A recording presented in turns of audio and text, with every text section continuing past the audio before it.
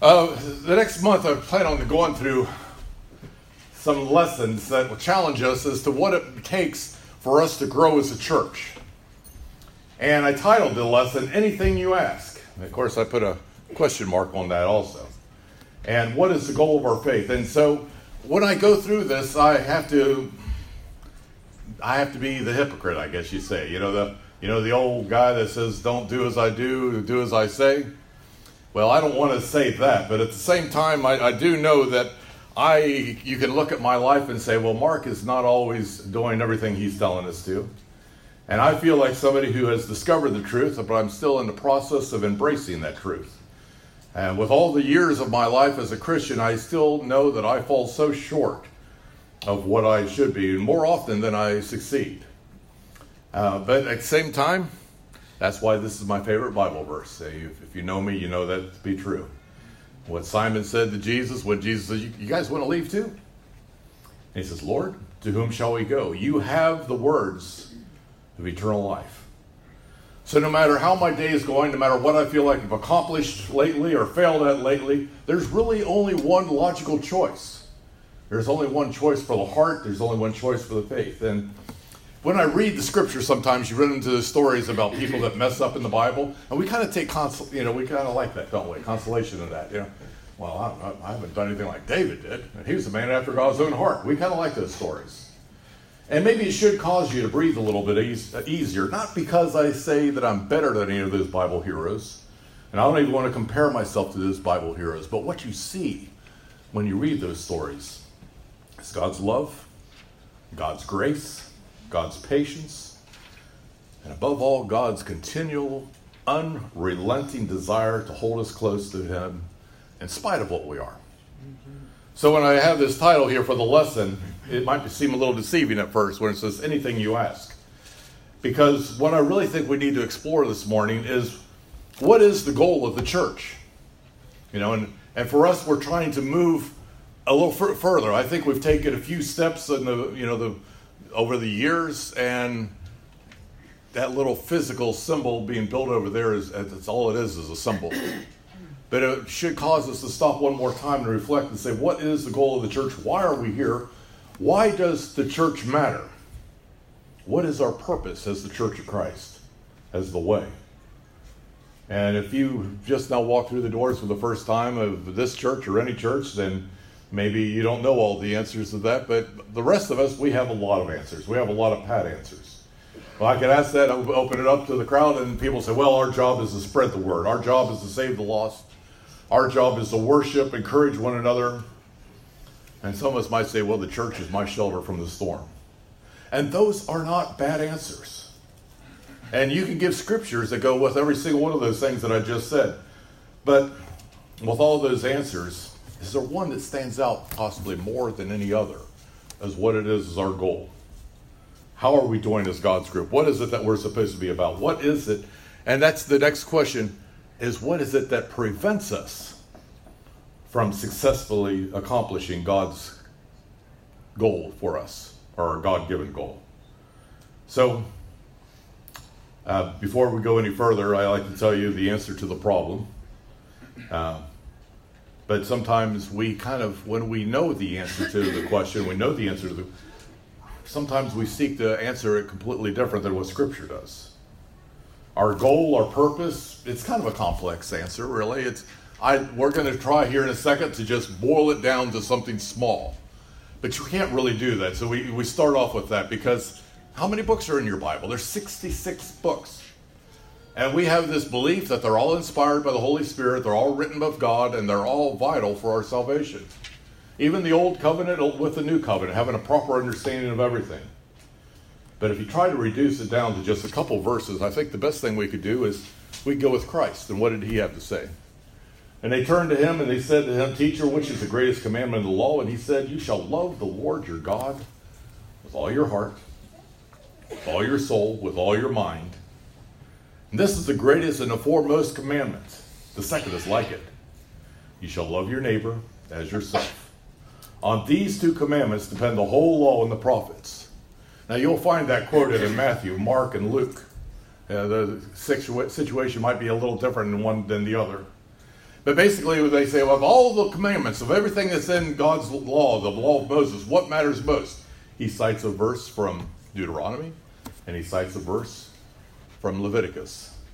Love God with all that you are, and love your neighbor as yourself. Now, at the same time, we could just close down church and go from here and say, okay, I got it, Mark. Let's go and do that. But again, that's why we have 66 books, isn't it? And those, in particular, those of the New Covenant, which we are, the New Testament. Just to say, on these two commandments is everything. The law and the prophets. Well, that's all that was written up at that point, and then now we have the rest of the New Testament. But still, the same thing holds true. Even Paul will quote this later on and saying this is what it's all about. To understand, though, what God's love is and how to love your neighbor, you got to know the rest of the scriptures. That's why we read our Bible daily. It's why we come together. We have people getting together 6 and 7 times in different situations throughout the community with our group here. It's why some of you sit at home in your kitchen with your family and read God's Word. But there's another verse and there's another commandment for the church, that also guides what we do as a church. And the second one, I think, that goes right along with that first one of love the Lord your God and love your neighbor, is what Christ gives us as he closes out his ministry and as he's about ready to return to heaven. And he looks at the disciples, and we all know this one. He says, all authority has been given to me in heaven and on earth. Therefore, go and make disciples of all nations, baptizing them in the name of the Father and the Son and the Holy Spirit, and teaching them to observe all that I have commanded you. And lo, I am with you always, even to the end of the age. We know that. We quote it. We might even choose to put it on a plaque somewhere and hang it on a wall in the foyer. We will have a foyer in a new building. Is that nice? But do we really understand it? Because I sometimes think even when we read those two sets of verses, the one about loving God and loving your neighbor, and then we read this one here about preaching the gospel, I think we still get a little confused. And if I open up the room and say, what does that mean? People are going to give some good answers. Preach the gospel. Tell them about Jesus. Baptize them. But we might even get somebody that will list out the 5 steps of salvation. In the end, sometimes, though, what we do with that is we reduce faith to a list of rituals and regulations without any spirit, without any true life. But when you look at that commandment from Christ again, because he says, make disciples, what does that mean? That's the first commandment. He says, you make disciples. All that really means is people who follow the life of the master.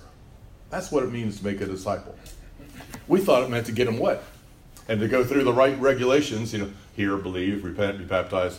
We could say them quicker than we can explain them, obviously. But to be a disciple is to follow the master. Follow the life of the master. And if you don't know Jesus, if you just know him as a name, he's just a symbol or a figurehead. Instead, you have to know the man of Galilee. And that's why I constantly come back to the Gospels as the strongest place for what we need to be as Christians.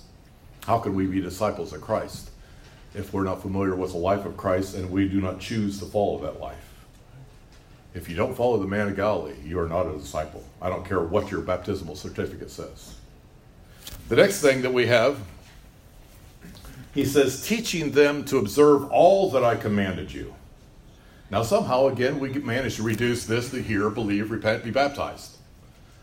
All that he commanded. That's quite a list, isn't it? It's Matthew, Mark, Luke, John. It's the preachings. It's the conversations at dinner. It's the talks while they walked along the ways. It's the actions. It's the works. Teaching them to observe all that I commanded you. Observing all that Jesus did with his disciples, the apostles, and having an intimate knowledge of what we find in those Gospels. And for now, I want to ignore a few things because sometimes we get fixated on the wrong thing. We're not going to talk about eschatology. Some of you, God bless you, you don't even know what that word means, and praise the Lord for that. We're not going to talk about transubstantiation, a cappella singing, or predestination, or the Lord's Supper. Those things have their place in Bible classes from time to time. But what Jesus is talking about in the Great Commission is how you live your life daily. What your daily purpose is. He says, observe all that I've commanded you. You read the Gospels and you understand exactly what he's saying. He's saying you trust God. And look at the stories through the Gospels. It talks about self-sacrifice. It talks about loving your neighbor. It talks about prayer, obedience. It talks about bearing fruitful labor. There's a lot in the scriptures about humility. Not sure how many sermons we have on humility, but Jesus has quite a few, doesn't he? The goal of the church is to spread his word, not our favorite discussion points or our favorite debate topics. So at that point, we've come full circle to what we asked at the beginning. What is the goal of the church? To seek and to save the lost by using all of these tools and practices that we've just talked about. We love God so much and we love our neighbor so much, you just can't help but speak about him. You just can't help but tell people. So then the next question, what is it that prevents us from successfully accomplishing our God-given goal? If we love the Lord with all of our heart and with all our mind and soul, the problem must be those people. You know, it must be them. It's not us in this room. It's their fault. And we're studying Jeremiah in the evenings, and it's their fault, isn't it? I mean, I cannot think of a man who dedicated more time, more energy, more heart and devotion to changing souls and failed miserably. You know, as far as we can tell, he basically has Baruch, his scribe, is kind of on his side. And there's an Ethiopian eunuch, not the same one we just wrote about this morning. He's, centuries apart. But there's an Ethiopian eunuch, a foreigner. But the rest of it, he is an absolute failure. So sometimes we say, well, Lord, we've done everything we know to do. And the other problem is, it's them, it's not us. Well, that might have been true for Jeremiah, but I don't think you and I can make the same claim. You know that Jesus gives us plan B in case plan A fails? Now, there is no plan B for the gospel. There's plan A, the Lord's death, burial, and resurrection. Plan A, no plan B. But when we fail, God gives us plan B. Might not have thought about that much, but it's right there in the scriptures. He tells us, because whoever does not receive you nor heed your words as you go out of that house or that city, shake the dust off of your feet. In other words, there's a little bit of judgment in that statement, but it's also telling you as the evangelist, you as the one sharing God's word, move on, keep going. And then he says the harvest is plentiful, but the workers are few. So if we're not bringing in a harvest, maybe we're not looking in the right place. And then finally he says, but whenever they persecute you in one city, flee to the next. For truly I say to you, you will not finish going through the cities of Israel until the Son of Man comes. In other words, plan B. If this doesn't work here, you move on to that person there. And if that person doesn't work, you move on to there. You move on to a different nation, a different city, a different class of people perhaps, a different, social group, whatever it is. So what is it that keeps us from being successful in accomplishing God's word and God's will? Well, there's a short story that I just read here recently in John chapter 12. And it's interesting. When you get to about John chapter 6 to the end, you realize you only have about a week of Christ's life. And you go Matthew, Mark, and Luke, they start when he's being born and take you all the way to his death, burial, and resurrection. John, by the time you get to chapter 6, you're in his last week of his life. And so there's a lot that Jesus says in that last week. When you get to John chapter 12, again, he's staring down Calvary at this point. He knows what's just around the corner. And all of a sudden, there's this little odd story here where some out-of-towners come up and they want to meet Jesus. And it says, now there's some Greeks among those who are going up to worship at the feast. These came to Philip, who was from Bethsaida of Galilee, and asked him, saying, Sir, we wish to see this Jesus. Philip's interesting. He said, Philip came and told Andrew.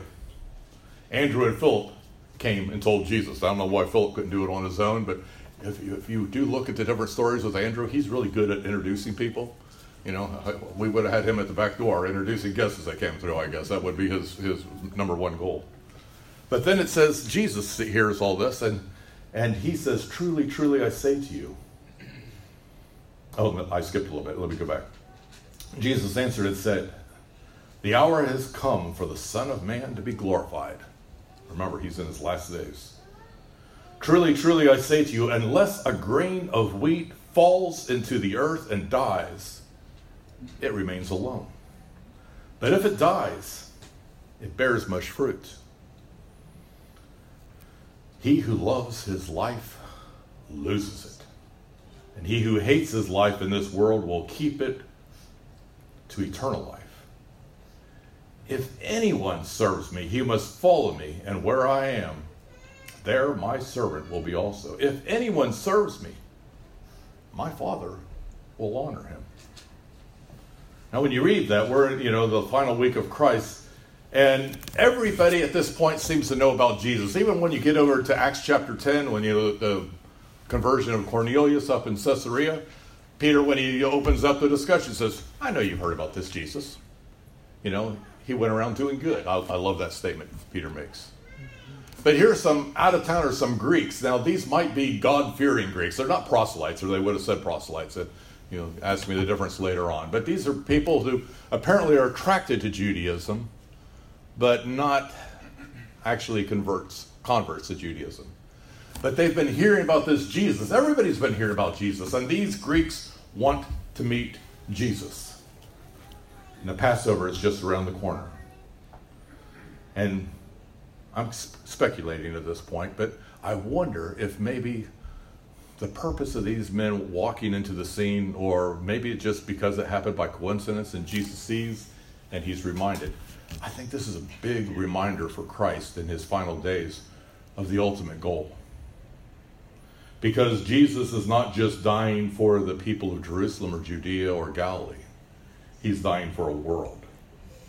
Jesus' ultimate goal is spreads way beyond the borders of Israel and way beyond the borders of that particular generation. It spreads all the way to us today. Jesus is dying on the cross for a world present, past, and a world yet to come. And at that point, Jesus makes that statement. He says, "The hour has come for the Son of Man to be glorified. Truly, truly, I say to you, unless a grain of wheat falls into the earth and dies, it remains alone. But if it dies, it bears much fruit. He who loves his life loses it, and he who hates his life in this world will keep it for eternal life." It's a reminder at this point he's about to suffer the most heartbreaking, painful, costly sacrifice you could ever imagine. In his words, when he talks about the grain of wheat that falls to the earth and dies, he's talking about himself and what takes place there at his crucifixion. But the blessing that can only occur because of that sacrifice. But at the same time, did you notice, as he kept speaking, he brought you and me into discussion. He is that grain of wheat that falls to the earth and bears much fruit. But then he says this, he says, "He who loves his life loses it.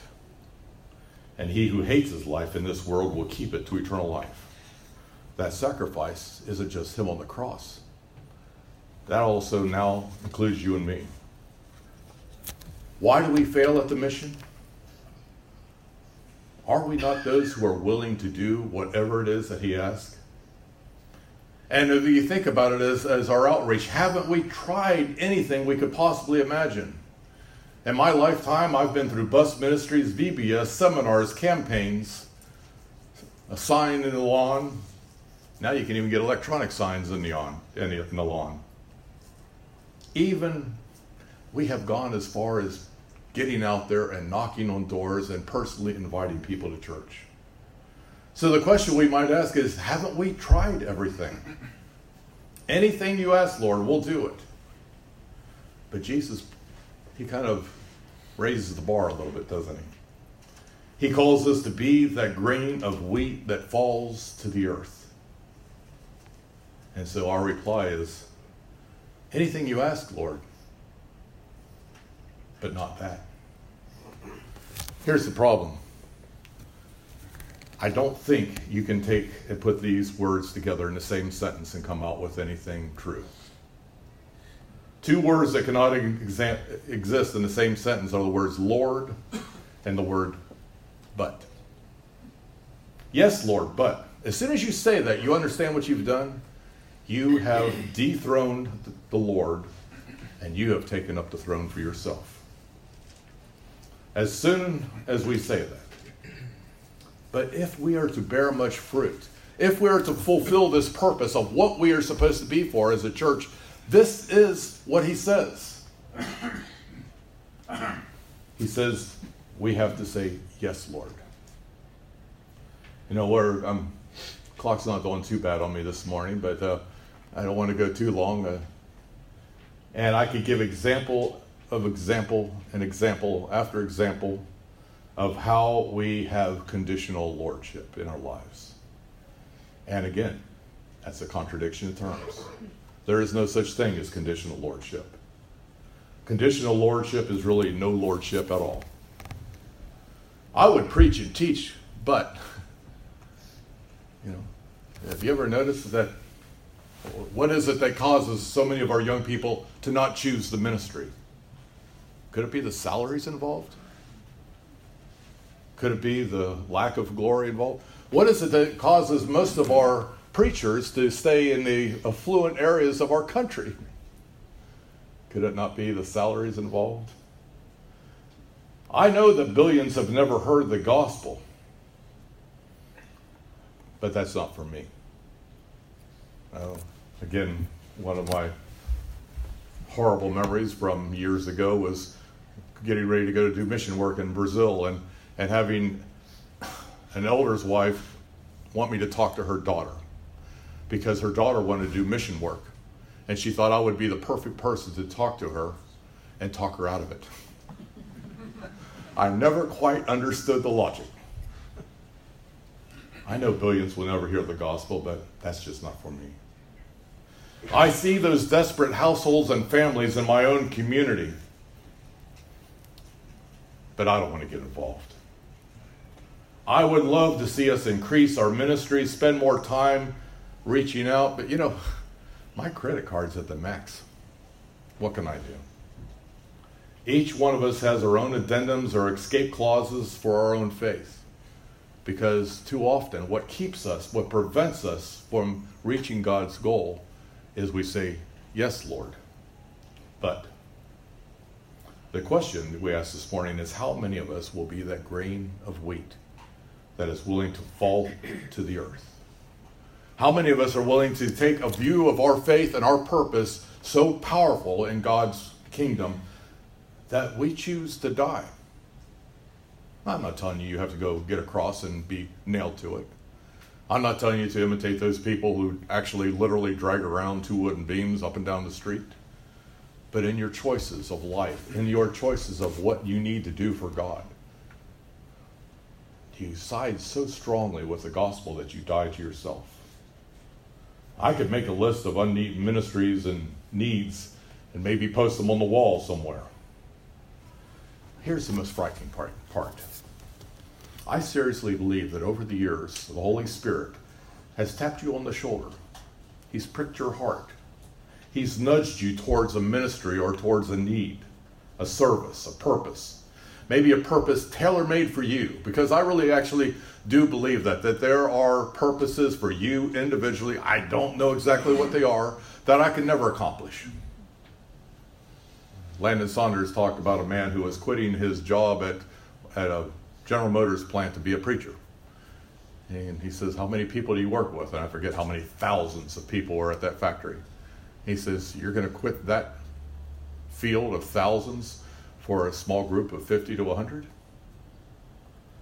Sometimes I think God points us in a place, and you individually can do things that I have absolutely no way of ever doing. The problem is the Holy Spirit has been nudging you.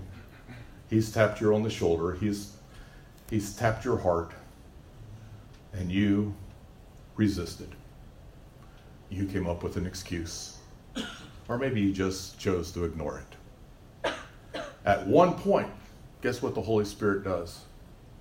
He stops. He stops tapping you on that shoulder. He stops nudging your heart. It's what Paul refers to in 1 Thessalonians 5:19. He says, do not quench the Holy Spirit. Some people think they're talking about, some miraculous gift there. No, the Holy Spirit who dwells in you that you received at your baptism, who is there trying to work along with your heart, but you continually resist him. Sooner or later, you'll quench him. So perhaps it's time to be a little bit honest and pray honestly for forgiveness. Pray and ask that the Spirit open up your heart one more time. And now that's not easy. And so when I say those, it sounds like, that I'm praying for some type of a incantation to come down and take over your soul. That's not what I'm saying. It takes time sometimes to separate your wants from God's plan. Because usually whatever I want, that's what the Holy Spirit wants, right? Surely that's what it is, right? That's probably not the case, so we could go into a lot of detail on that. But I believe if you honestly pray for forgiveness, for those resistance to the Holy Spirit's nudge, it may take a little time, but I believe he will guide you if you make him Lord, if you choose to be that grain of wheat that falls to the earth. And the sentence will be just what it is there on the screen. Yes, Lord, and nothing else. You want to know what's going to make us for a powerful church for the next generation, and perhaps generations beyond the lives of anybody in this room. It's when, above and beyond all else, we say, yes, Lord. Amen. This morning we offer the gospel invitation. If you believe that Jesus is the Christ, but you have not surrendered your life, it's time to do that now. Not tomorrow. I can never understand the people who say they believe, but they're saying one day. Say yes now. Repent. That just means change. You're no longer in charge. He's in charge. And we'll baptize you in the waters of baptism for the remission of your sins in his name. If you just have been resisting the Holy Spirit for a long time, resisting God's nudgings, it's time to change that too. So whatever your need is, we ask you to come down as we stand and as we sing. Oh God, you are